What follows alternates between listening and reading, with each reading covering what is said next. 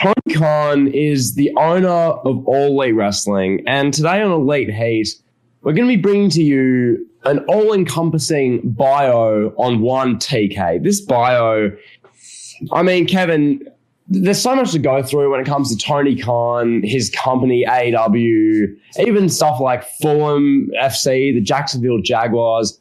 Plenty of stuff to go over. Just, I mean, talking about that, what are some of the things we're going to go over today? Yeah, I'll set the table for what people should be expecting from this bio. We're not going to be talking about, Tony Khan, the man, the human being, his personal life, nothing like that.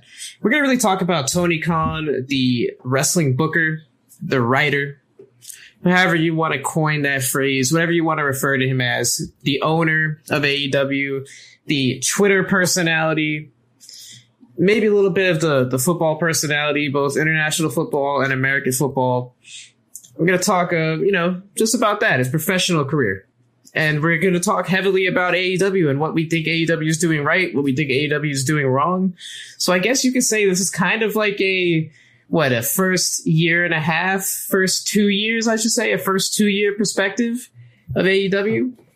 Yeah, it kind of like a state of AEW address. Like we had that plan to do, but I think talking about Tony Khan, talking about his booking of AEW, this is going to basically be an AEW State of the Union address almost. It's going to be, as well, as you say there, an AEW in review almost. Like, obviously, we're not going to go through pay-per-view by pay-per-view, decision after decision. That's not exactly what we're going to do at all. We're just going to go over the main things that Tony Khan has done, with the booking of his promotion, how Tony Khan's gone about the first 2.5 some odd years of AEW, and going forward, the next 6 months, next year, 2 years, 3 years. It'll be interesting to look back upon this bio, Kevin, in a year or two and see where AEW is and what Tony Khan's done from there, Absolutely. Yeah, I mean, when you look at Tony Khan, I guess you could say he's a visionary. You could say he's a revolutionary in the wrestling world. And I guess you could say in the NFL and in the football world, you could say he's a bit of a revolutionary. But that's kind of what the guy does. He's given us AEW. He's given us an alternative, good or bad, whether you like it or you hate it or you love it or you're super diehard, whatever it is, wherever you fall into the spectrum with AEW, we have to admit that AEW is something special. And I guess we have to thank Tony Khan for that, right? Like, he's pretty much the main guy, because without him, AEW wouldn't be a thing. Oh, definitely. Like, I mean, we've done this song and dance several times in Elite Heat over the course of our now 22, 23 episodes.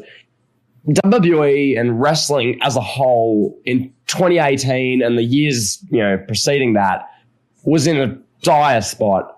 Like WWE, especially in 2018, was awful. AEW, Tony Khan came along providing an alternative. Tony Khan and the Khan family were the financial backing that makes this new company, this alternative, this, I guess you could call it competitor, possible. They made it viable. So, yeah, absolutely right, Kevin. I mean, without Tony Khan, this isn't a thing. The amount of content we wouldn't have had, it just is insane. Right, absolutely. And I mean, we don't really have a format or a structure, so I guess I'll just ask you, like, where do you want to take this open forum? Like, what do you want to start with?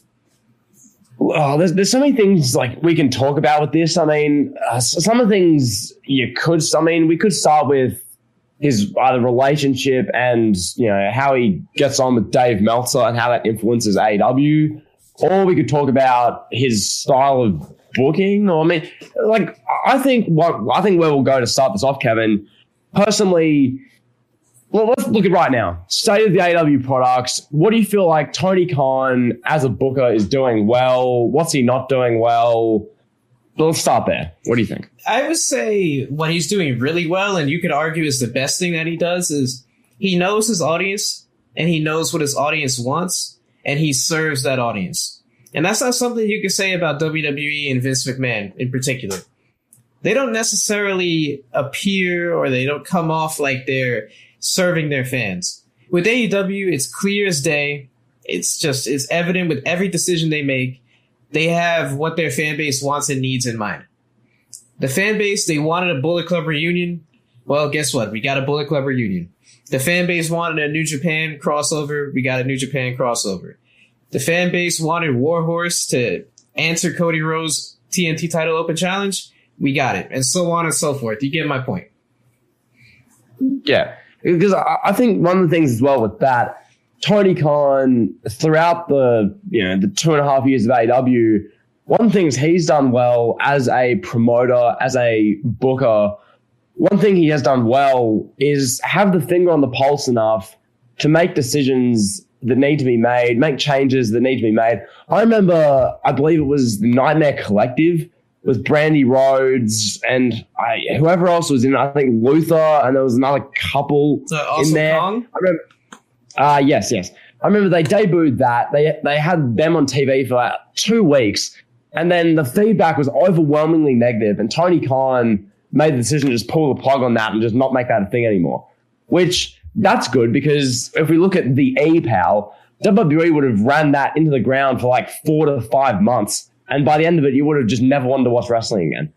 So Tony Khan is adaptable most of the time, responsive to feedback, trying to improve. That's a definite plus, I think, Kevin. Absolutely. And I would say another overwhelming positive that Tony Khan brings to the table is the way that he empowers his fans, good or bad, right or wrong. Like, there are some fans that they're exceptions to the rule, but for the most part, Tony Khan makes his fan base feel like they matter. He makes them feel like the invisible booker or the invisible writer, if you will. And it kind of goes hand in hand to what we just said, but he connects with them on a deeper level. He'll like tweet once in a while. Hey, what do you guys want to see in AEW? What wrestlers do you want to see us sign? What wrestlers do you think deserve a push? And you can tell he's actively listening. And these points go hand in hand, but I guess a sense of community is something that we haven't really seen from like a mainstream wrestling company. Not a mainstream, but a wrestling company with a grand stage like AEW has. Yeah, for sure. Because I mean, like indie promotions, as you kind of like allude to there, like ones with very small followings, of course, have that kind of community atmosphere to them almost. But the fact that Tony Khan has such a big platform with a deal on TNT, all these big name wrestlers, Jericho, Sting, Cody, like all these wrestlers, the fact that there is that sense of fans feel so attached to it, which we're going to talk in great depth throughout this bio about more so the negatives that spawn from this. But the fact that fans feel so entrenched with AEW, fans have seen this ever since it started. Ever since AEW became a thing, and like really the foundations were laid in 2018, and then it became a thing in 2019, and they had their first episode of Dynamite, their first pay-per-view. This guy was signed, that guy was signed, this match happened, etc. These fans who really are in depth with AEW and love it feel so a part of it because, as you say, Tony Khan is receptive on social media. He listens. He puts those tweets out. What matches do you guys want to see on hashtag AEW Dynamite? What matches do you want to see to make AEW a stacked card this week? Like, the fans feel a part of it, and that's a really good thing for sure. Absolutely. His positive mindset too. He always promotes his cards. He promotes every card like it's WrestleMania 17. And yep. You can knock him for it, but that's a pretty positive thing to have a positive outlook like that. Now I think the case you make is should he be doing that? Would you do that as a promoter? Like, that's maybe the one angle to look at it. But the fact that he does it, and he does it all the time and is consistent with it, you have to applaud it. You have to respect it, I think, to a certain degree. Yeah. Obviously the counterpoint to that I'd make is that, like, the word stacked, especially, like that word particularly, has been so grossly overused and diluted in the past, really ever since Tony Khan was, in this position with AEW. Literally every match is apparently stacked. I've been told that AEW Dark cards, where the most notable match is Shawn Spears versus some random bum off the street, is stacked.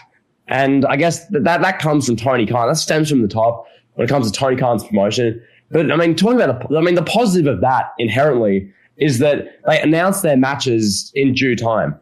Like, that's a big thing with Tony Khan. They have their cards set up 1 week, 2 weeks, 3 weeks in advance. This isn't like WWE in the past, really 5 to 10 years, where you've got episodes of Raw being written as the show's going on. No matches are announced before the show, and all we know is like one segment's going to happen on a 3-hour show. Like, Tony Khan, he has it all together when it comes to this is what's happening next week. And regardless of how that's promoted and how you think of the promotion of it, they haven't set in stone, Kevin. Right. These 4 great matches are happening. This stacked card is happening on Wednesday night at 8 p.m. on TNT. Like, we know that's going to happen. We get the classic Tony Khan tweet at like 10:05 p.m. Eastern time, right after Dynamite goes off the air. And he's like, all right, this is what we got next week. And he's tweeting out the whole card, and it gets people excited. It creates that, like, oh, man, I have to wait a whole other week for Dynamite. Exactly. And then also inherently with that, I mean, you mentioned like the attitude of gratitude towards the fans. Basically every week it seems you have the Tony Khan tweet. Thank you to all our amazing #AW fans for supporting us and showing up to Daly's Place and watching us on TNT and buying our merch. Like those tweets are pretty common. Which that I do like to see. Like that kind of style is something I kind of go for myself as well. Just that an attitude of gratitude towards your audience, because these are the people who, help you run, So it's awesome to see from Tony Khan. But that kind of stuff I really do get around. That's great. Absolutely. And I think the final positive that we could touch on, another one that really sticks out, is he's not afraid to take risks as a booker. He'll go out there and he'll put on, a death match or something, put on these type of matches where you have like Jon Moxley and Kenny Omega killing each other in a lights out, no holds barred match. And yeah, it's what the audience wants, and he's willing to do it. He's willing to have Chris Jericho and Orange Cassidy have a 3-month program where in WWE, if like Chris Jericho would have pitched to Vince McMahon, hey, I want to work with this Orange Cassidy guy, Vince would have laughed him out of the office, But Tony Khan is willing to do those things because he sees that a guy like Orange Cassidy is getting over. And he's like, all right, let's see what we can do. Let's see what Chris Jericho could do with him. Now, you could argue, did it work? Did it not? But overall, Tony Khan, he definitely takes more risks than some other wrestling promoters would. Well, that's the other thing. And one of the reasons that's a thing is because Tony Khan and AEW, they listen a lot to their performers, which we're going to talk in this bio about the whole inmates running the asylum theory. And it can be really good, because you're listening to these performers, you're having faith in the performers, you're trusting these wrestlers who know their characters better than the higher ups do, to put on it, to understand the character and to book a storyline, and that can be really good. But at the same time, as we're going to probably go into, Kevin, it can be pretty detrimental as well. So that's definitely a positive and can be a negative, but that's something that's worth bringing up as well with Tony Khan, sure. Absolutely. I mean, and some other things, like he brought freaking wrestling back. He brought another wrestling promotion back to TNT and back to Warner Media. That's just awesome. Like that's just a great thing. Whether you like AEW's product or you don't, it's just an unbelievable feat that wrestling in 2021, as niche as it is, has 2 promotions, 2 companies that are on live TV in a prominent form. And I guess that's the other thing. I mean, variety.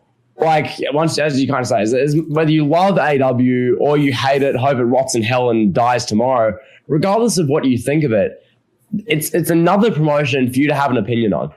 Whether you absolutely adore it or you hate it, there's something to watch on Wednesday nights. Even if you don't want to watch it, there's something there. In case you're ever bored on Wednesday night, I'll tune into AEW Dynamite this week. I'll see how they're going. Or if you're infatuated with it and you love it, that's something you can genuinely really look forward to every Wednesday night. That can be like the highlight of your week for a lot of people. And that's a really good thing as well. It gives people a purpose, especially during the pandemic. Like, that's one of these other things, Kevin. Mental health during the pandemic, not the greatest it's ever been by far. So the fact of the matter is, when you've got AEW Dynamite every Wednesday night to look forward to, that was a big thing for people. And the fact that Tony Khan and AEW kept offering that, regardless of what was on the shows, that doesn't matter. But the fact that they're putting on a show, giving people something to look forward to, giving people an option, a variety, an alternative, that's great to see.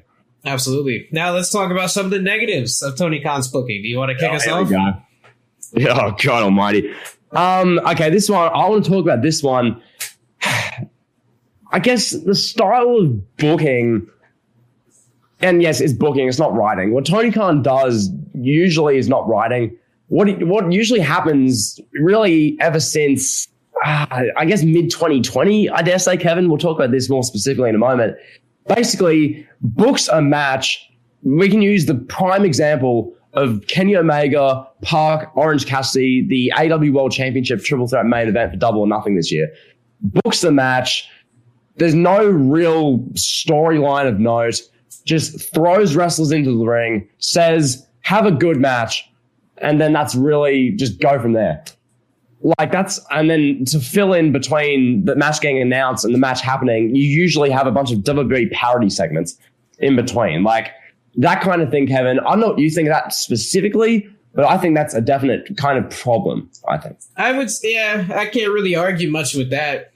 It's kind of WWE-ish in a way, where a lot of times it's just like, all right, at the pay-per-view, we're going to have like Roman Reigns versus Daniel Bryan at Fastlane, and then the story building up to it is there's not really much there. And is that like a wrestling problem? Is that a Tony Khan problem? You could argue that it is a wrestling problem. Because, I mean, there is like 12 months in the calendar year. It's nonstop. I can imagine it's extremely difficult to come up with a compelling story for every single pay-per-view match, 365 days a year, 52 weeks a year. I could imagine it's very tough. But I think we do see this, with all that being said, I do think we see this quite a bit in AEW, where some of the matches like don't really make a lot of sense. And I guess it's, again, catering to the fan base. Yes, that's exactly. Yeah, I'll really quickly, I'll throw back to you. That's as well. I guess it's just listening to the audience, but at the same time, it's not really going to grow the audience. But it's such a tricky one. Like, yes, Khan caters to the 700,000 people who consistently watch every week on Dynamite and listen to them in that regard. But what they do with that is not going to attract 1 million plus. It's not going to attract 1.5, 2 million people to watch AEW Dynamite. So it's a negative in that sense, but at the same time, it's a positive because you're listening. It's a tricky one, Kevin. Yeah, exactly. And people want to see, people in general, like the general public, they want to see good stories. They want to see good writing. But AEW's fan base is not really interested in that. And I mean, that's evident in the fact that Dynamite as a whole, it's a 2-hour show, an hour and 30 minutes with commercials. And there's maybe 5 minutes of that as segments. And what are the segments? Like the Young Bucks bragging about how they're from Rancho Cucamonga and like kicking Tony Schiavone, or you get Dean Ambrose doing like a Stone Cold Dean Ambrose promo, or you get a 7-minute promo from Cody. And that's like pretty much it. The rest of the show is just matches, people getting beat up in the back, and more matches. Yeah, I mean, I guess we should phrase it like this: the problem, that the flaw in Tony Khan's booking is that there's not enough emphasis on entertainment in his wrestling shows. Yes, yeah, because there's got to be that there, and it's all about promoting wrestling as a sport. That's what he's all about. Oh, this is great action between two competitors, two athletes. It's basically what WWE tries to do. Like if you take out the Miz getting eaten by zombies and like some of the other ridiculous segments that we see, that's what 3 hours of Raw would be, just matches of people getting beat up in the back. But AEW is kind of what it is, just matches, and it's just like a sport, you know? Well, let's look at the why to that, Kevin. I mean, it's kind of because of what professional wrestling is nowadays, in that, like, nowadays, few and far between are there wrestlers who are legitimate TV stars. Okay, like Russo's talked about this a bunch, and just the people who believe that kind of thing as well. TV stars are the Roman Reigns of the world, the Tribal Chief, or Austin, or like those types. They're like TV stars. Nowadays, wrestlers, particularly in AEW, they're just that. They're wrestlers, and that's just what the business is now. And Tony Khan caters to that, caters to them, the wrestlers, allows these wrestlers to show off their great execution of moves, even though sometimes in AEW there's a lot of bad botches, but nonetheless, like the wrestlers get to do their thing and have good matches. Tony Khan will book these enticing, compelling matchup combinations on Dynamite or on Dark or on Elevation, and the AEW audience will eat that up and say it's so stacked and it's amazing. But is that real compelling entertainment? Like if random Joe Schmo, some 32-year-old, just regular average male is just flipping the channels and they turn on and see Mad Nick Jackson from Rancho Cucamonga impersonating "I'm sorry, I love you" and slapping their thighs and kicking Christopher Daniels, who's got a blade next to his head as he's bleeding everywhere. Like, is that gonna compel? I don't know. Can I pose this to you? I'll set a table for you. Imagine you hanging out with, or no, not this. Imagine, okay, a friend texts you and it's like, hey, come over. I got some people at the house. We're gonna have pizza. We're gonna order some wings. You know, we're gonna have a good time. We're gonna get some alcohol. We're gonna have a pretty good time. And you're like, all right, sounds good. You show up to the house and there's like 7 people sitting around a television watching AEW. Like, would you be like, oh wow, this is a great party. I'm gonna stay. Like, I'm gonna have a lot of fun. Or would you be like, I think I'll stay like 30 minutes to try to find a way out? You know? Yeah, that's a great point, because this is one of the things AEW.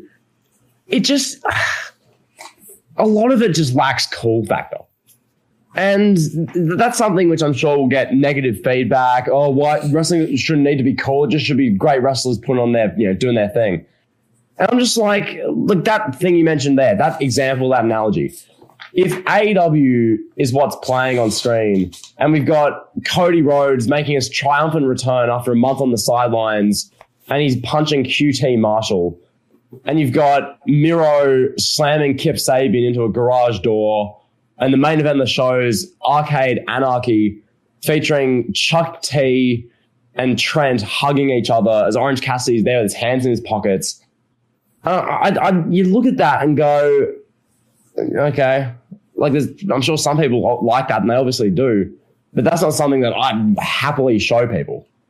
Yeah. Is that fair? Right. Like if I showed up at like my friend's apartment and they're watching AEW Dynamite, I'd be like, yeah, bro, this isn't cool. Like, what are we gonna do? Like, we can't have, like, what are you gonna have girls come over and be like, oh yeah, we're watching Dynamite, we're getting lit. Like, it's just, it doesn't have a cool factor.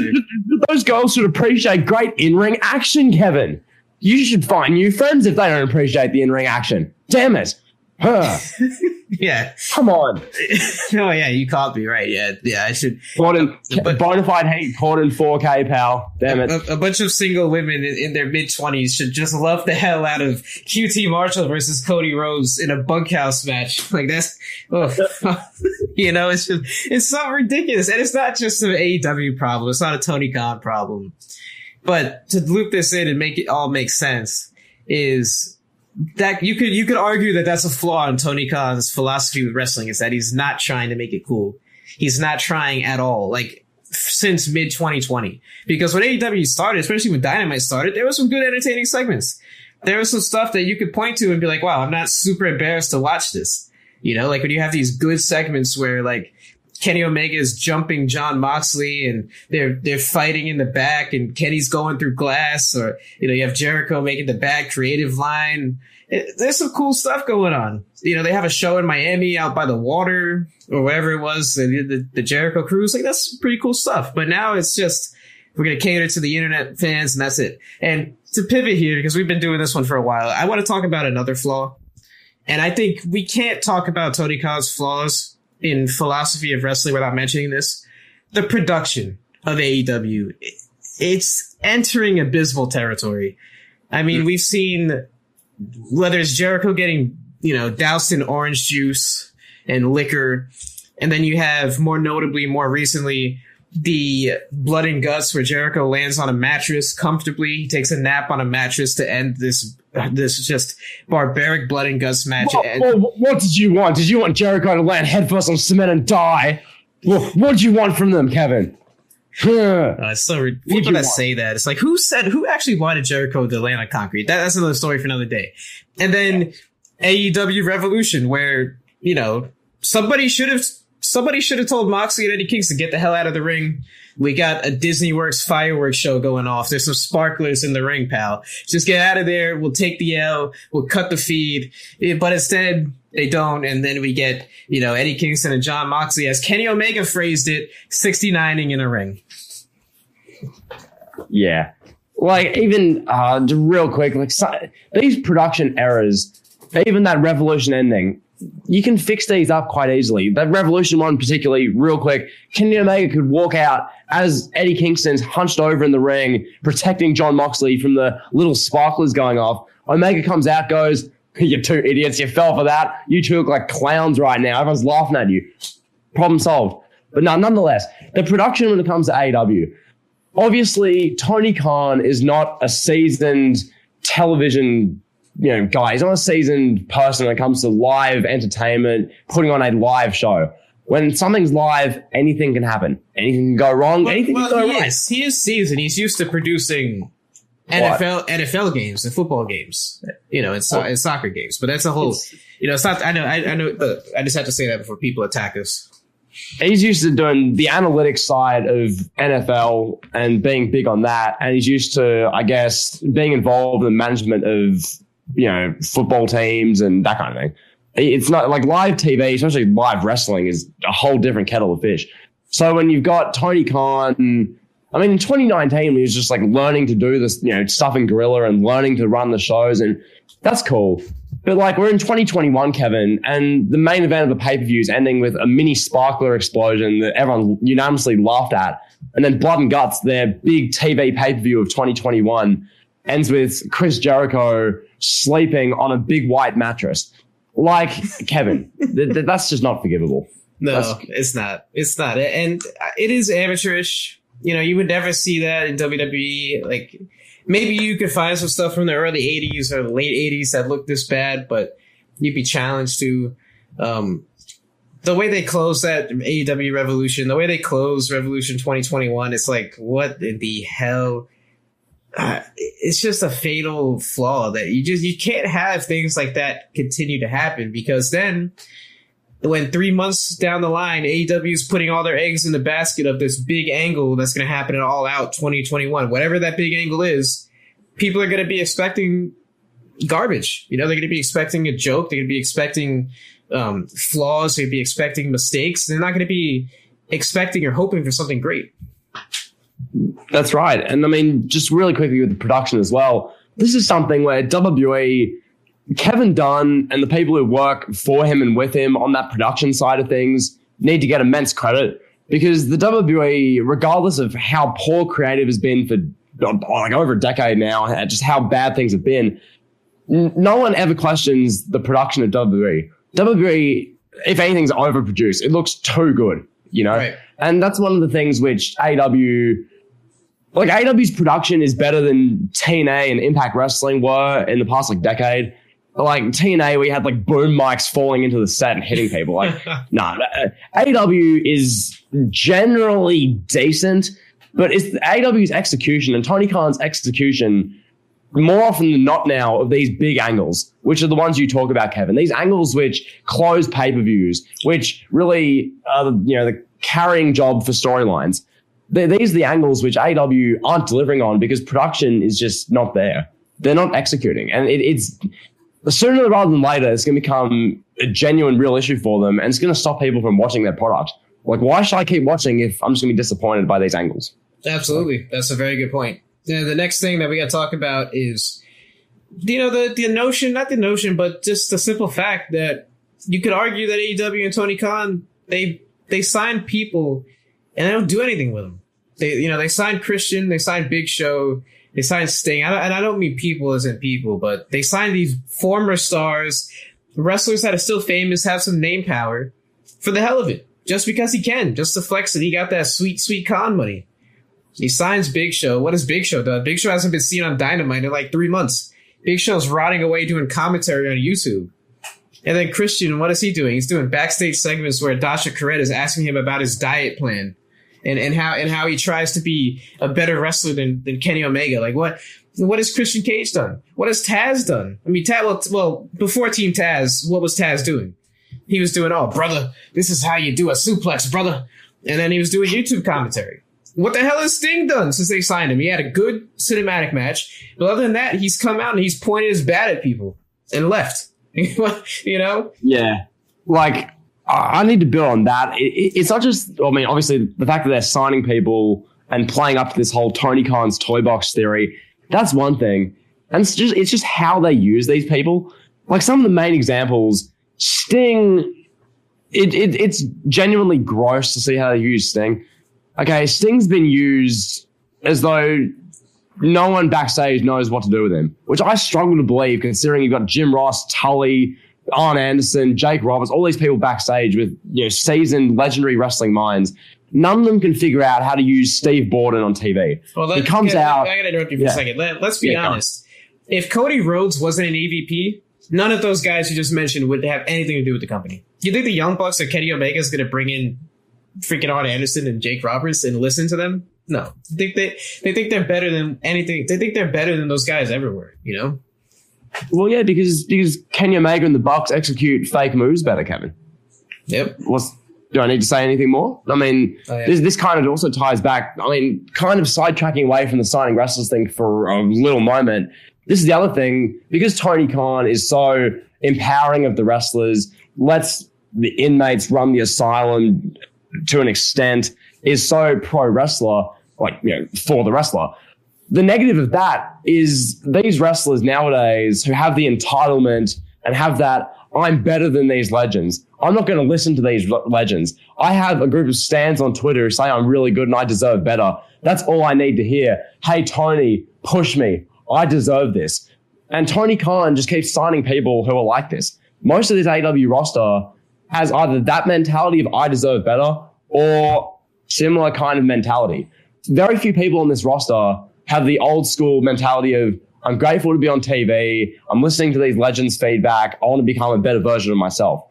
More often than not, it's I'm great as I am. Push me. I deserve this.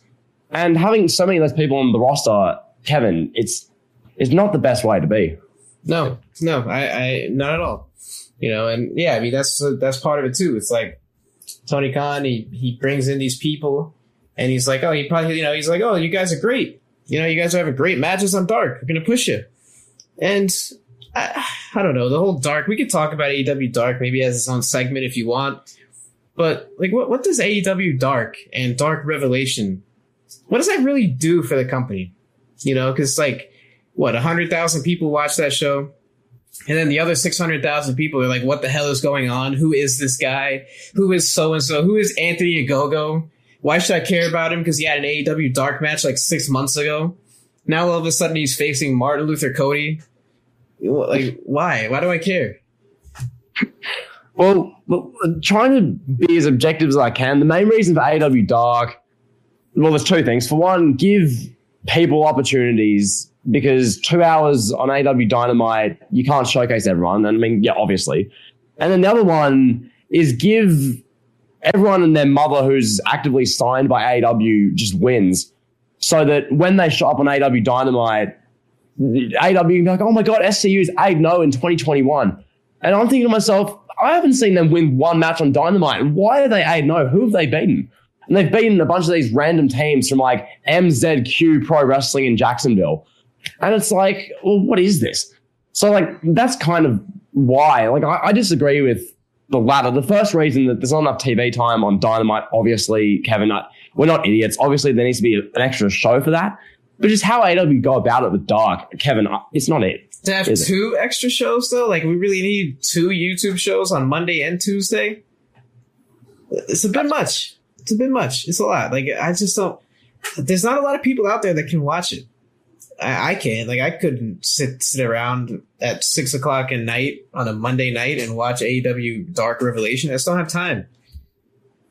But there are those people, right? Like, there are those people who feel so a part of AEW because of the reasons we mentioned before, that Tony Khan listens to them and empowers them, and that AEW is like one of like the few things they have to really grasp onto, like, in life generally.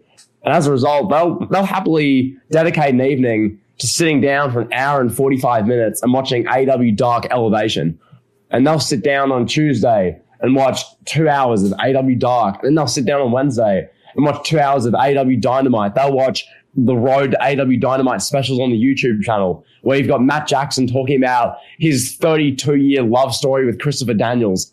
And then these are the people who will watch the Dynamite Friday night special when it comes out, like, next year and whatnot. Like, that's the audience they cater to. So, right. As now, much as I would watch, I would watch, like, instead of an hour and a half or 2 hours of AEW Revelation on YouTube, I'd watch like a 30-minute comedy show or like a 30-minute talk show or like Britt Baker, for example, is hosting the show, and she's bringing on people like Anthony Ogogo or like, the Hybrid 2 or somebody that like we don't know a lot about, and trying to develop and get personality out of them.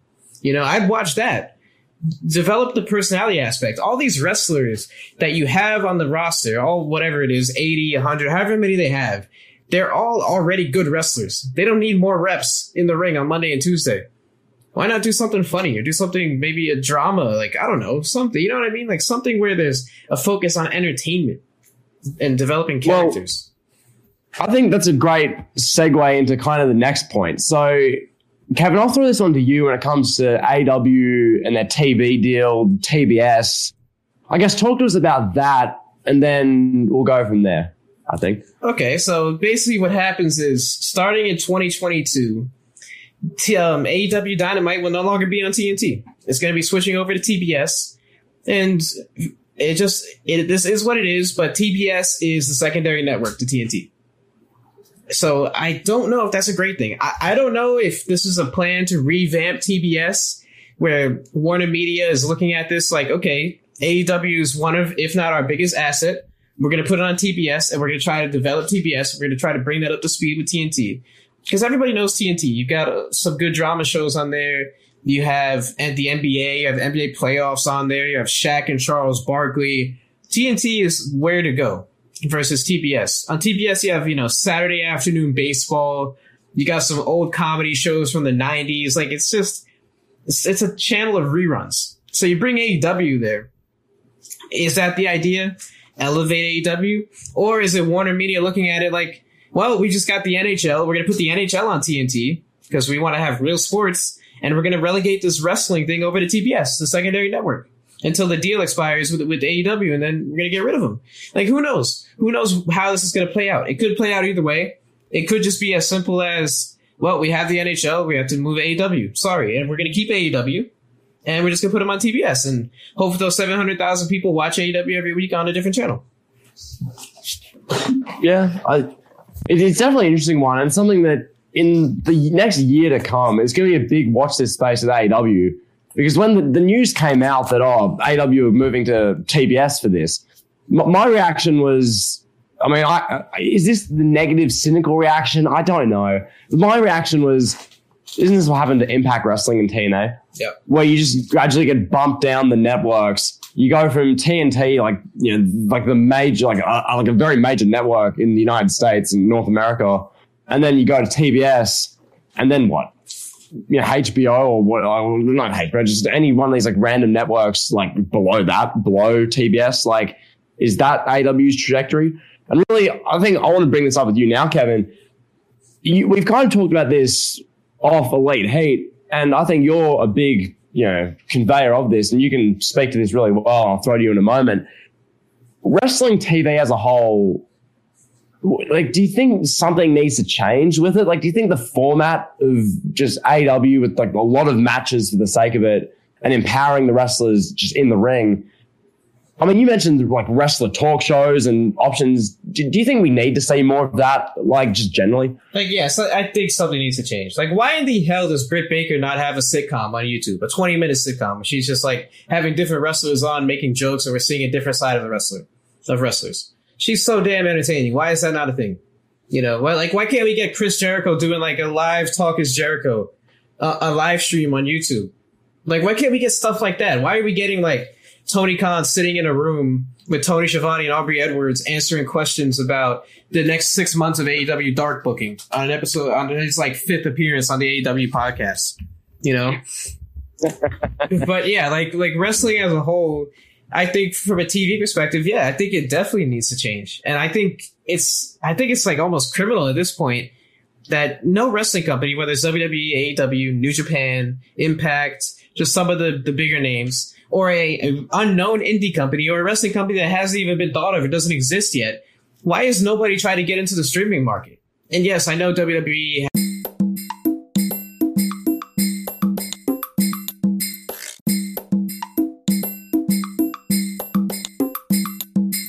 has their library on Peacock in the United States, but that's not what I mean. Good for them.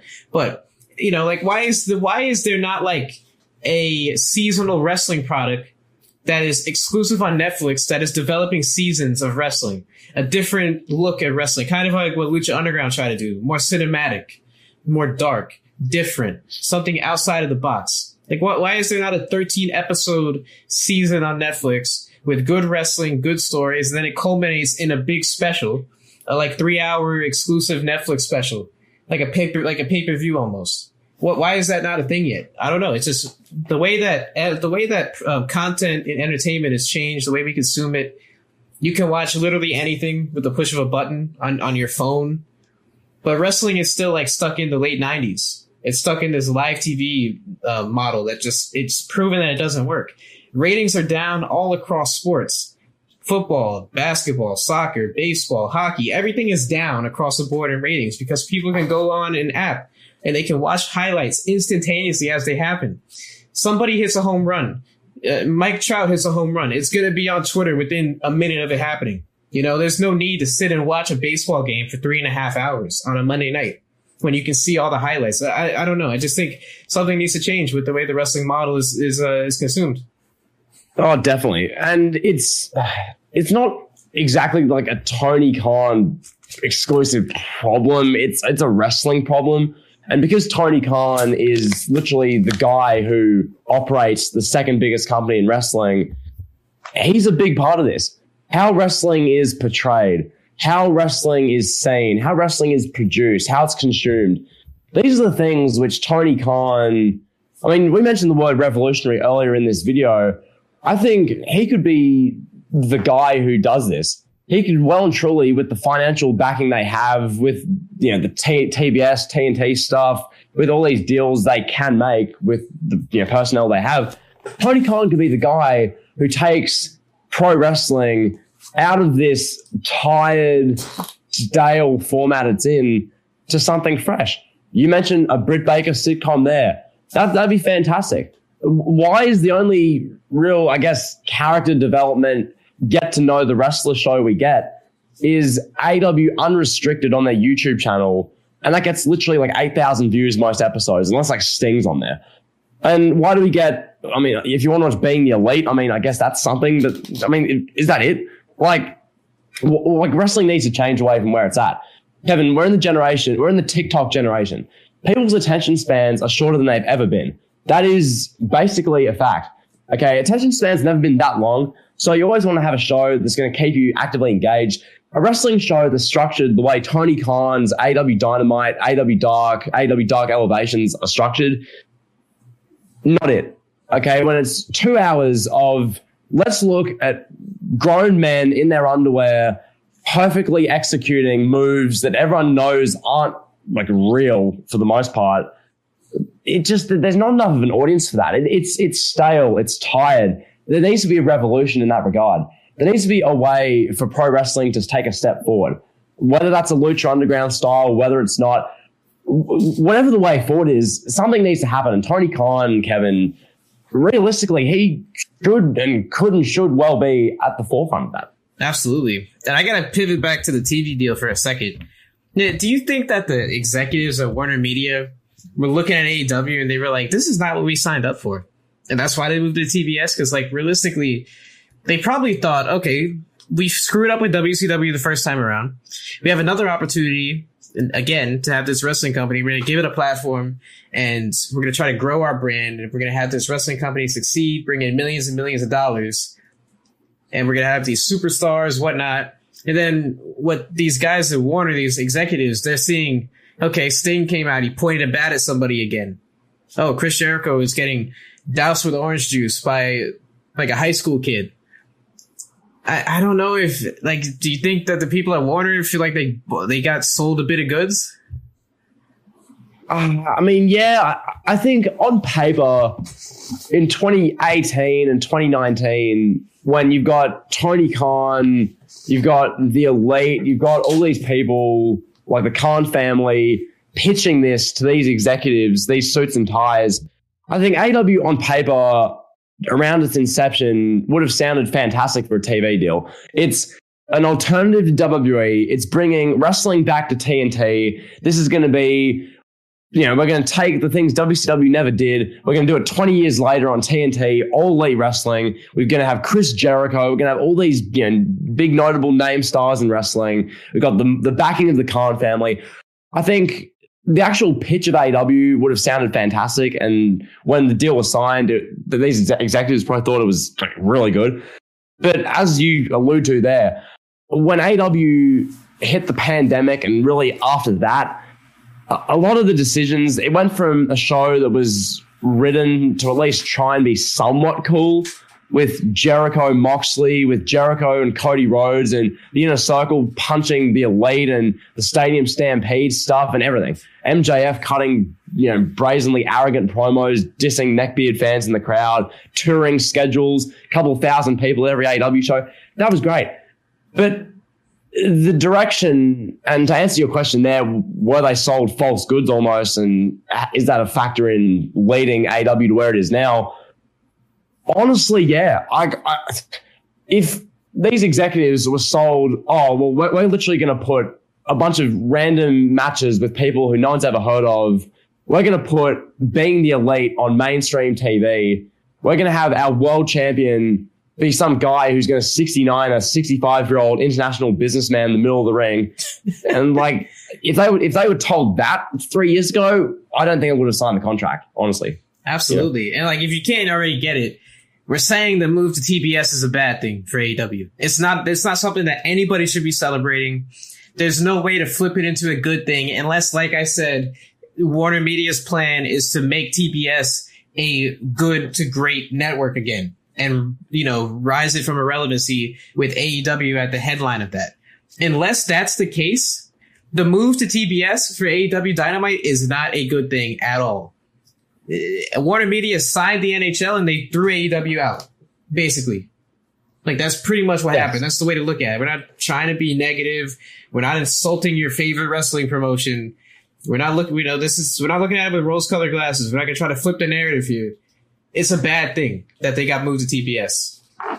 Yeah, because you've got television as it is a dying platform. Streaming, social media, that's the future. We've talked about this in a number of different videos and podcasts. That's where it's at. And AEW, even in that world of TV dying, they've been kicked off a network. Basically. that's what's happened. And they've been relegated down to TBS. And I don't know. Obviously, that people are going to still support them. People are going to still support, obviously. People are still going to watch them regardless of what network it's on. Awesome. Amazing. But the fact of the matter is they went from TNT to TBS. And is that great for Tony Khan's promotion? Is that something that they really should be proud of? Put it this way. During March Madness, TBS gets the games that the college basketball games that nobody wants to watch. All the good games, they go on True TV or CBS or TNT, I think. But they put the games that nobody wants to watch, like the random games with no implications, go on TBS. And there's just nothing there on TBS. I don't know. It's not a good thing. It's not good at all. Yeah, for sure. So I think with that being said, I think we can kind of transition away from that a bit. One thing I want to talk about, I've kind of mentioned it a bit here, but I think I want to get your thoughts on this. Do you think Tony Khan has too much of not a fascination with, an obsession with, but too much of a kind of dependence upon, I'll call it a Dave Meltzer style of wrestling show? And by that, what I mean is matches first. The in-ring is what matters. We're not going to put as much emphasis upon the entertainment side of things. Kevin, do you think Tony Khan has too much of that mentality in his booking? Yeah. Simple answer. Yeah. I think he cares about what Dave Meltzer brings to the table. I think realistically, Tony Khan at 10 years old in 1992 was reading the Wrestling Observer newsletter. And now he's in a position where, he's read these negative narratives from Dave Meltzer, because Dave Meltzer was doing it long before it was cool. Dave Meltzer was burying and bashing every single thing that WWE did in the late 80s, mid 80s, late 70s, whatever long he's been writing. Through the 90s, through the Attitude Era, he was bashing just about everything. So now Tony Khan is like, oh, wow, I could change this. I could be the company that gets praised in the dirt sheets. I could be the company that everyone writes good things about. I could be this. I could be that. And it shows in his booking style. It really does. It's like, I will never forget when Britt Baker had that genuinely really good match with Thunder Rosa, and like Britt Baker was like bleeding that match, the unsanctioned one. And like the clip of Tony Khan saying, "Oh, like, that's going to be nominated for Show of the Year. That match is going to be, you know, up there in the awards." And then Britt Baker's like, "Oh, I really hope Dave Meltzer like that." Like, stuff like that goes to show you the mentality that stems from the top. And in this case, that mentality comes from Tony Khan. Khan was that guy who probably most likely had a notepad, and he'd watch WWF in your house, whatever, and he'd write down his star ratings for the shows. Then when he gets the Wrestling Observer newsletter, and a week from then, he'd compare his ratings to Meltzer's. And like, I mean, Tony Khan, he's been, you know, this has been said by AW personnel and people who really know Tony Khan. The man's like a wrestling encyclopedia. He knows literally everything about each wrestler's match, you know, match log, who wrestled where, who's had programs with who, what company did this match when and where this happened and what storyline. Like, Tony Khan is that guy. Tony Khan, in that regard, him and Meltzer get on amazingly. These two guys are on Wrestling Observer having literal phone calls way too often, I'd say. So they get on really well. Obviously, Tony Khan, because of that, I guess, tries to cater to Meltzer, cater to that style. Is that good for AEW? Has that been something that's been a big factor in AEW being moved from TNT to TBS? I mean, I think so, Kevin. I don't know. Yeah. I mean, that's part of it. When you're catering and you're writing and you're booking a style of wrestling promotion, wrestling product that is catered toward the Dave Meltzers of the world, that product is not going to be cool enough to stay on a mainstream network, on a mainstay television network. It's just not going to be cool enough. You know, like, imagine if Vince McMahon wrote the shows to appease Dave Meltzer. Imagine that. Like, in 1991, Vince McMahon was like, "Oh, we're not going to do Hulk Hogan versus Sergeant Slaughter in the main event of WrestleMania at 7? We're going to do Rick Martel versus Ricky Steamboat in the main event because that's what Meltzer wants. That'll be a great match." There would be no WrestleMania. Yeah. Like, I mean, WWE's done that since really since Neville, Sami Zayn, Tyler Breeze, since that NXT crop in like 2014 and the NXT takeovers became a thing, WWE's been involving that in their product. And ratings have gone from 5 million viewers down to 1.5 on Monday nights in 5 years. And that's been a big factor in it. Like, it's been proven over time that is not what gets TV ratings. And in wrestling, especially nowadays, TV ratings is one of the biggest metrics that's used to measure, I guess, a success. Whether it should be or it shouldn't be, that's a whole separate video in itself. But the fact of the matter is, the ratings are not helped by the style of booking that Tony Khan uses and prides himself upon. And really, for the past year, Kevin, ever since about Double or Nothing 2020 thereabouts, AEW's style of booking has gone from, you know, obviously there's that wrestling emphasis, but having cool characters, cool angles, cool storylines, cool moments, to now it's just more so the quote unquote cool moments involving like the world champion. In this case nowadays, Kevin, is Kenny Omega taking off Orange Cassidy's sunglasses, putting the sunglasses on himself, and then saying that 3 years ago he was the cleaner. That's legit. I'm dead serious. That happened 3 weeks ago. And that's the kind of edgy, long-term storytelling that AEW is using to bridge the gap between starting, announcing a match and doing a match.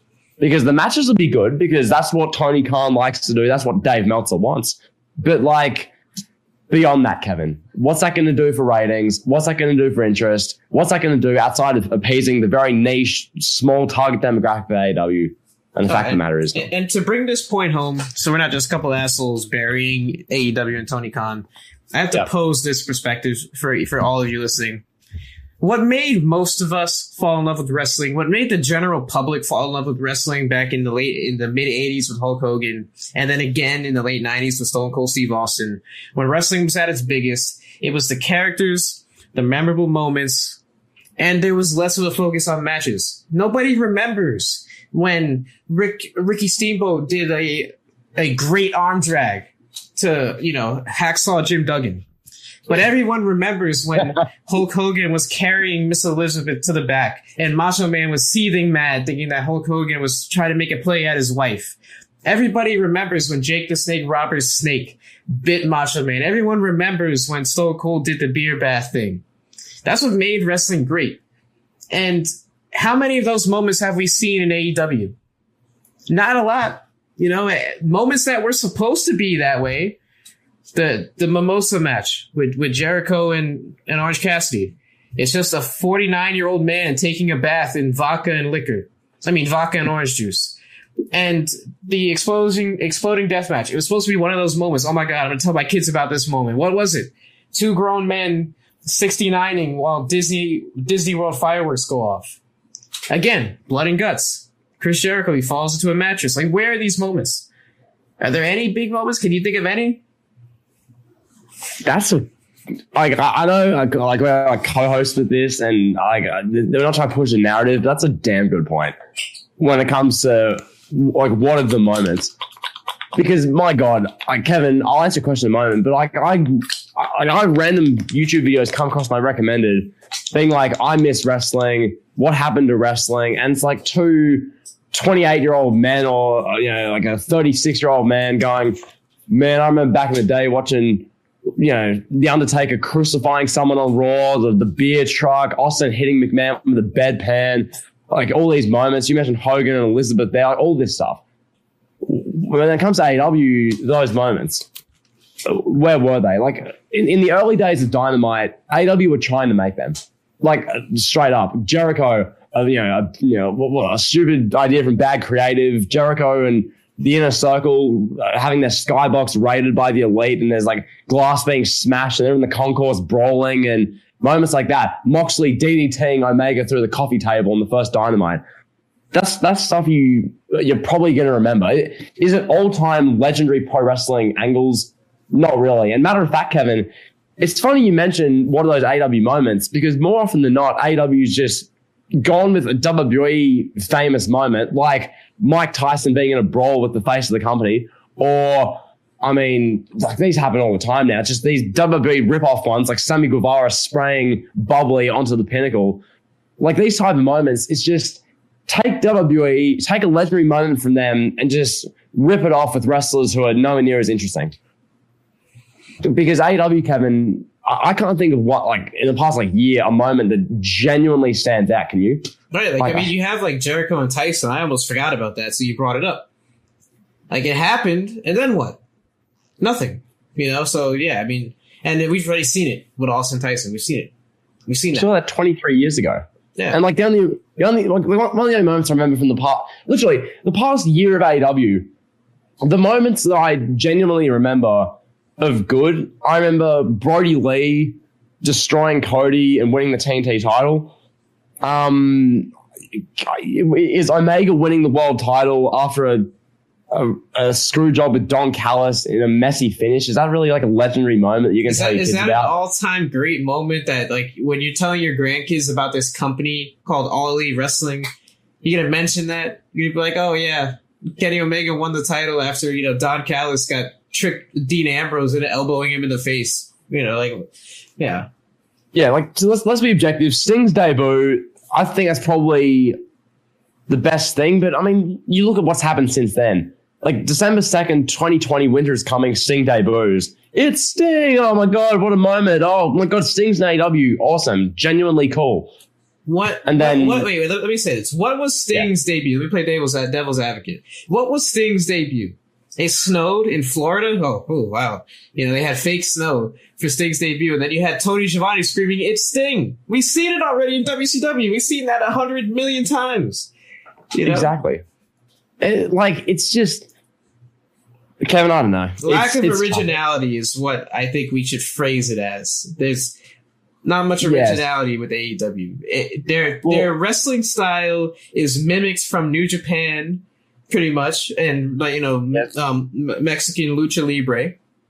Yep. Their character development, their promos, their best promos is guys ripping off WWE or making fun of WWE. So yes, correct. Yep. And it's just segments. Usually the best segments are just ones we've already seen. And then, look, Kevin, I think this stems from the EVPs as well. Because the Young Bucks, their characters are that they're parodies of wrestlers. They're from Rancho Cucamonga. Yeah. And that's Tony Khan's promotion. Yeah. You know, that's AEW. Yeah. That's parodies. It's a style of wrestling. Well, that's what brought them to the dance, was doing parodies. That's what brought the Elite fame, was, you know, when they started parodying the NWO and doing the Too Sweet and the Suck It, and you had Cody making fun of WWE and Ring of Honor doing these promos where he's like, oh, you know, you're going to go develop your skills with Hunter or something like that. You know, he's cutting these edgy, quote unquote, edgy promos. Like that's what brought them to the dance. Kevin, so with that said, this not just about the Young Bucks, just generally with like the Elite and just like not really Tony Khan, but would you say the term fake it till you make it applies? And now that they made it to a mainstream TNT 2-hour live wrestling show every week, now that they made it to the big time, do you feel like they've kind of been exposed? The EVPs? Big time. Oh, the EVPs? Yeah, big time. Yeah. Big time. Yeah, I mean, Kenny Omega talked this big game about, oh, you know, we're going to have the best women's division. And we see how that's gone. The Young Bucks talked this big game that tag team wrestling was going to be more important than ever. We've seen how that's gone. Cody Rhodes said every single match was going to matter. Every storyline was going to matter. Wins and losses were going to matter. And yeah, we see how that's gone too. Yeah. Like, I honestly think that's kind of a bit of that's a lot of AEW's identity. Like trying to look at their promotion in such like an objective like lens. Like this isn't just us saying, "Oh, AEW suck. I hate AEW." Indie jobber. Like that's not. Well, we're running this down as a bio of Tony Khan, looking at his promotion, what's happened to it, the Right. 3 years since it became announced. Try and look at this as objectively as possible. Like why the ratings can't stay above 1 million viewers for longer than 2 weeks in a row. Why their audience isn't growing. What's happening? Like we're trying to look at this objectively, Kevin. And I think the whole thing. Let's tie back the EVP's point to Tony Khan. Tony Khan is the guy that appointed 4 full-time active wrestlers as EVPs of his company. And not only does he expect them to be full-time wrestlers, he expects them to run the show at the same time. Is he right or wrong for doing that in your mind? Look, I think the premise of that isn't like when you lay it out that way, that's not a good thing. I think on paper, like when they announced it in AEW in their first year, I think it was fine. Like, yeah, obviously there were detractors who right from the jump called that out and were like, what, you're having 4 active full-time pro wrestlers with natural egos, who want to be the best themselves as the guys who are both wrestling and behind the scenes heavily signing people, promoting, etc. And Tony Khan's empowering that. I think at the time that was like, okay, but really as the promotion's gone on, like one of the things, Kevin, a real recent example, Cody Rhodes having legitimate real life heat with Kenny Omega and the Young Bucks, and Cody and the Bucks and Omega aren't staying on the same page. Like that was always going to happen. It always was. Like, what do you think of that specifically? Right, and I'll say this too real quick. The other side of the coin, you can hate on Khan for giving those guys EVP positions, but the other side of the coin is that WWE was apparently offering all 4 of those guys huge money, and he had to do something to get them to sign with him, Khan being. Because, like, let's say he doesn't offer Kenny Omega an EVP position. He's just like, yeah, bro, I want you to come in, be the face of this company, be a great wrestler. Well, then he's like, all right, I'm going to go make $10 million working for Vince, and I'll be on main event. You know, I'll work like 1 day a week, and I'll eat catering with my friends, and I'll make $10 million, you know? Right. Yeah. But yeah, let me get back to the point that you made. Yeah. So recap it again. Pose it to me again. Essentially, yeah, like Cody Rhodes having real life heat with yes. and the Bucks, and people also as well, journalists, wrestling journalists, reportedly being too afraid to report it. If you want to mention that as well, but yeah, right. So you got Cody and are we surprised that Cody has real life heat? Like, we're gonna sit here and try to pretend like we're shocked that these guys have heat. It's not just a Cody thing, but you put 4 guys with egos like these 4 guys have. You know, the Young Bucks, they can make fun of everyone, but no one can make fun of them. Kenny Omega, in his bio, he says he's the best bout machine. And then Cody Rhodes is the son of Dusty Rhodes, and he's been told all his life how great he is. So are we shocked here that these 4 guys can't function together? No. You can clearly tell who is booking what within the company. You can clearly tell what Cody's booking, because he's out there doing it himself. You can tell what the Bucks are booking. You can tell what Kenny's booking. And these guys are running the company. They're literally involved in every big segment. And yeah, I mean, they have heat. It is what it is. Will they figure it out? Maybe. Because it's a whole different ball game when you're working for Ring of Honor and you're showing up to work and you're wrestling a good match, and then you're going back on the road and you're going to like Waffle House and you're hanging out. And you're like, yo, what if we were in charge? And you're doing all this fantasy booking, having these great conversations. So it's one thing to be doing that and then showing up and you're wrestling for someone else's company. It's another thing to be doing it for your own company. It's a completely other thing when hey, what if we were in charge of Ring of Honor? When that becomes reality and you are in charge of your company, that changes the game entirely. And we've seen it. And what's going to happen here? Is there going to be a fallout? Realistically, there's 2 more years left on all these guys' contracts. They all signed apparently 5-year deals with AEW. What's to say that Kenny Omega's not like, screw it, I'll go wrestle Seth Rollins at WrestleMania 41. I'll get paid $8 million to do that. Screw it, I don't need this. Or what's to say the Young Bucks will be like, all right, yeah, we'll go to WWE. We'll wrestle the Usos in the New Day for a few $1 million. But what's to say that's not possible? Well, Kevin, I'll ask you this to kind of supplement all of that. Where do you see AEW in 2024?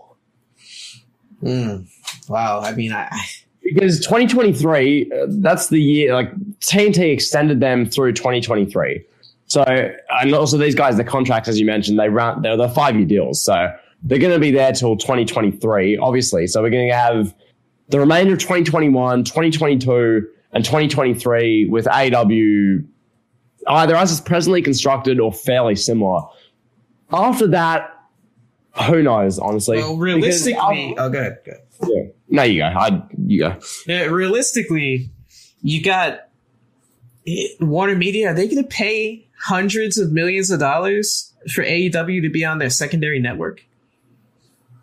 That's not going to be a thing. If their plan is not to build TBS and make it a premier network on TV, and they're just throwing AEW there because they don't know where else to put them, they're not going to pay hundreds of millions of dollars for that. So realistically, what's going to happen with AEW? Like, is Tony Khan going to be like, all right, bro, let's go on Access TV, or let's go on some channel that nobody watches. It's like a hunting network or something. Like, no, they're going to cut their losses. He's going to go back to running the NFL. He's going to say, you know what? I lived my dream. I was able to say that I ran a wrestling promotion.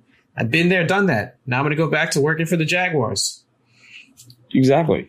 Because the Khan family have that much money that they can do that. Like, I don't know the exact finances of how much exact money the Khan family has versus like Dixie Carter and her parents and all that kind of stuff. But it seems as if the Khan family and Tony Khan and all this would be a bit more willing to cut the losses and just go back to running Fulham FC, Jacksonville Jaguars, probably invest in another business, buy something else, like keep making business moves, as opposed to Tony Khan grasping onto AEW through 2024, 25, 26, 27, as their audience just dwindles and dwindles away, and they go on these like random like 4th tier American TV networks. Yeah, right, exactly. Like I could see, like I said, I could see people being so sick of Cody's BS that they're just going to leave. The Young Bucks just be like, I'm tired of this guy. Let's get out of here. Let's go make some money while we can, because AEW is a sinking ship. And yeah, like Cody, sorry to cut you off. Cody goes to run for mayor of Atlanta or mayor of Georgia, and you've got the Young Bucks, Young Bucks and Kenny go to WWE, and Kenny Omega maybe gets like an AJ Styles push as Omega's like 41 by this point.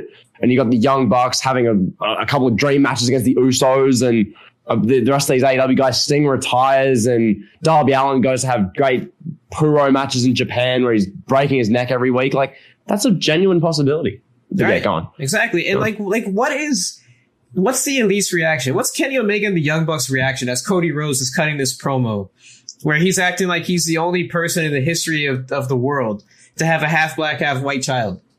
Like, what are they sitting there thinking? What is, like, you got Kenny Omega, he's sitting next to like Michael Nakazawa and Tony Khan.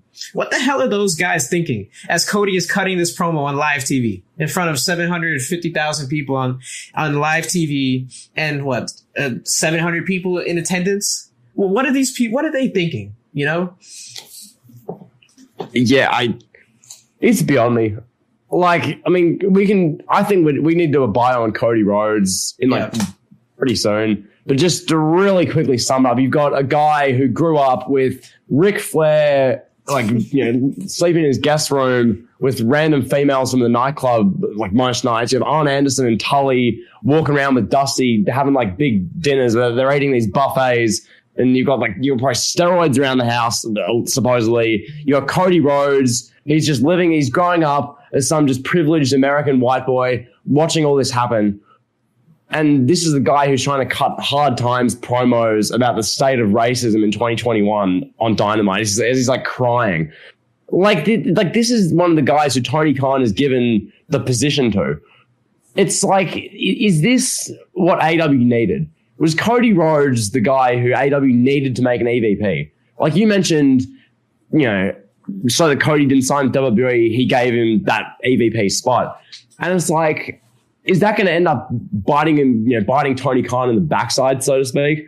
That's going to end up being one of the main kind of downfalls in the company. Like, it waits to be seen. We don't know. Maybe in 5 years' time, Kevin, AEW is ahead of WWE in all metrics. Maybe. But with everything and the direction it's trending, and I don't know. It's such a... What is Tony Khan thinking? What is Tony Khan thinking as Cody's cutting this promo? Like, you picture Tony Khan, he's on the phone with like some NFL player negotiating a massive contract for him to sign with the Jaguars, like 20 minutes before AEW goes on the air. He's late to the show. He goes to sit down next to the Young Bucks, and the first thing he sees is Cody talking about racism in America. And he's like, what the hell? You know, what the hell is going on in my company? Yeah, look, I don't even know. I guess from everything we've seen of Tony Khan, he'd probably Cody would come backstage after that and Khan would probably pat him on the back and be like, that was an amazing promo. That reminded me of that Hard Times promo your father cut, and Cody would probably be sitting there like chuffed. He'd be like emotional. And then he'd probably go on Twitter and see everyone hating it and probably think otherwise. But no, I don't even know. And also, one thing, unless there's anything else you want to say about this, one thing I want to move on to is just Tony Khan on screen. Mm-hmm. Do you want to talk about Tony Khan as the on-screen actor and the on-screen TV personality, or do you want to keep talking about Cody? No. I was trying to tie that back to Tony Khan because we went on a Cody tangent. But yeah, we're going to do a Cody bio. I know you guys want to hear that. It's just, now's the right time to do a Cody bio if there ever was one. But with Tony Khan, the on-screen character, God, I mean, we've seen it a couple times on Dark where he's like stuttering, trying to make matches. He looks very uncomfortable. You can tell he's clearly out of his element. He's super nervous. And then there's the promos he does on Impact where he's like, I could buy this company. Haha. And Tony Schiavone's like in a New Year's hat. And like, this is what we have going on. And everybody's freaking out like, oh my God, Tony Khan is the man. Oh my God, look at this promo. And it's like, we already know, everyone watching knows that Tony Khan can buy Impact. Does that make him Vince McMahon in 1997 after he did the Brett Screw Brett promo? Is that what Tony Khan is trying to make himself? This evil, villainous billionaire heel by saying, oh, I could buy Impact, pal. Like, bro, like, I don't know. It just, he comes off like a nerd. Yeah, I'm not trying to be disparaging, but that's just what he comes off as. And it's not really entertaining. There's nothing wrong with being a nerd. It's fine, but it's not really entertaining. It's just him being put on TV, which is such a dumb thing to say at face value, but it's a guy who's grown up just idolizing wrestling and loving professional wrestling, being put on camera and being on the other side of things, and he's just, it doesn't click. It's not him. Maybe after a bunch of practice, he'll improve a little. But Tony Khan, he's not a natural on-camera guy. And people, like, there are people, some people, and generally speaking, a lot of people who aren't, don't want to be doing public speaking, aren't the people who love doing on-camera stuff, especially on like a TV show. That's not made for everyone. Tony Khan's clearly not made for that, especially on like a live show. Like those AW and Impact Wrestling taped vignette videos, like Tony Khan isn't like stuttering as much. He's like less kind of like nervous, probably because there's been a few pre-takes. But even then, it's just how he comes off. It's like this, it's like a giddy excitement and like nervousness. And it's just like, well, it's like, oh, well, I have money. Shivani, what do you think? Like, I don't know. Because like Vince McMahon had this arrogance of like, I'm more jacked than you. I'm more rich than you. I'm better than you. And like, it felt like a really good, arrogant, natural, cocky heel. But Tony Khan just seems like a giddy guy who's always wanted to be on a wrestling TV show. Now he is. And it doesn't click with him. Is that fair? Yeah. It's like he doesn't know how to act. Kind of, it's like you give a kid a bunch of cookies and then it's like, that's never had cookies before. And they just go crazy and start eating like 100 packs of cookies. 9 days from tonight. Matt Slater, 9 days from tonight. You get your match 9 days from tonight. 9 days. It's like, this is giving me the promo that you associate with Tony Khan. Like, if Tony Khan never becomes like an on-screen figure and AEW, heaven forbid, goes out of business at the end of their TNT deal in 2023 and they cut their losses, the promo I'm going to look back upon and everyone's going to look back upon with Tony Khan is him on AEW Dark stuttering through a promo setting up Matt Sydal versus Kenny Omega in 9 days from tonight. Yeah, and it's only a matter of time before he's a TV character. I can see it now. The first Dynamite with a full crowd in attendance. Tony Khan's going to come out, pat himself on the back, and boom. We're going to get Tony Khan as a character, pal. We're going to get Tony Khan and every AEW personnel on the stage, and they're going to try and do what they did at WrestleMania 37 with Vince and the WWE roster. And you have Tony Khan being like, he'd be like legitimately like crying. He'd be like stammering or stuttering through the promo, being like, I'm so happy, guys. Thank you for supporting AEW. You make this possible. He'd be like crying, and all these like, the beards at whichever arena they're at will be like clapping, like, thank you, Tony. Thank you, Tony. And he'd be like crying. It'd be like this like dynamite AEW moment. Everyone will look back upon with reverence. And it's like, okay, another WWE parody. What can you do? Basically, that's what we're going to get. And I mean, is it unfortunate? No, but that's just the reality of the situation. And then he's going to come out every week following this Dynamite and just be like, all right, guys, I have a great match card for you. And yeah, we're going to get more Tony Khan on camera. I can see it. I could just see it. Well, Kevin, I want to tie this back to the conversation we were having before about like just the wrestling business as a whole, like this, like how wrestling is presented and whatnot. I think based on what we've talked about, would you say, I think it's fair to say that with wrestling as we know it, this whole, here's a 2-hour weekly show, we're going to have our pay-per-view in 3 weeks from now, this whole model we've been doing for years. Do you think it's fair to say that WWE have done everything that could possibly have been done in that model as far as angles, storylines? WWE's done it all. So, like, what does AEW really have left to do that's unique and different that's worth doing? And as a result, Kevin, before you go, do you think that should, do you think because of that, AEW really should more so invest in trying to revolutionize wrestling before, God forbid, they go out of business? Maybe. Yeah, I think they should. I mean, if you're asking me what AEW can improve on, yeah, there's a ton of things. And we'll get to that in a second. But yeah, I think to answer your question, I think WWE pretty much has done just about everything. And I think that's evident because some of AEW's most memorable segments, like we said already, are rip-off of WWE. And it just is what it is. It's not a knock. We're not hating. That's literally what happened. They ripped off these segments. Whether you want to say they're good or bad, or they're better, that's up to you. But I do think go ahead. You go. No, you go. Yeah, I do think AEW has a ton that they can do. There's definitely segments that they can do that are different, that are unique, that are something like unlike anything we've ever seen before. It's like with music. People say this all the time. Are we ever going to run out of music? No, we're not. There's always going to be people that look at things differently. There's going to be different perspectives, different philosophies. And that's just what it's going to be. And I think AEW, maybe they could benefit from a change of scenery. Bring in, somebody, a different writer. Maybe let Matt Hardy oversee creative for a little bit. See what happens with that, or somebody else. I don't know. I'm just throwing ideas out there. Yeah, I mean that sounds better than the Elite booking the shows, but this is all Elite wrestling, so it's like even then. And I guess that we can tie this in to, I guess, what will pretty much be like the final part to this Tony Khan bio. When it comes to Tony Khan, his promotion, AEW, like, what do you think they can realistically improve on that's like practical that they can and what might actually do? Because I'll say this now, obviously they can try and cater the shows to a more casual audience. But as we've established, that's not what they're about anymore, seemingly, because they're about catering to their audience. Mm-hmm. And, if they get criticism for that, then, well, they're going to go into a shell and copyright claim people. Which that reminds us, Kevin, do you want to have an AEW and content creators discussion while we're here? Oh, yeah, we might as well close with this. We might as well, yeah. So talking about the relationship that AEW has with journalists and content creators for a minute. I think it is one of complication. It's an obvious complicated relationship.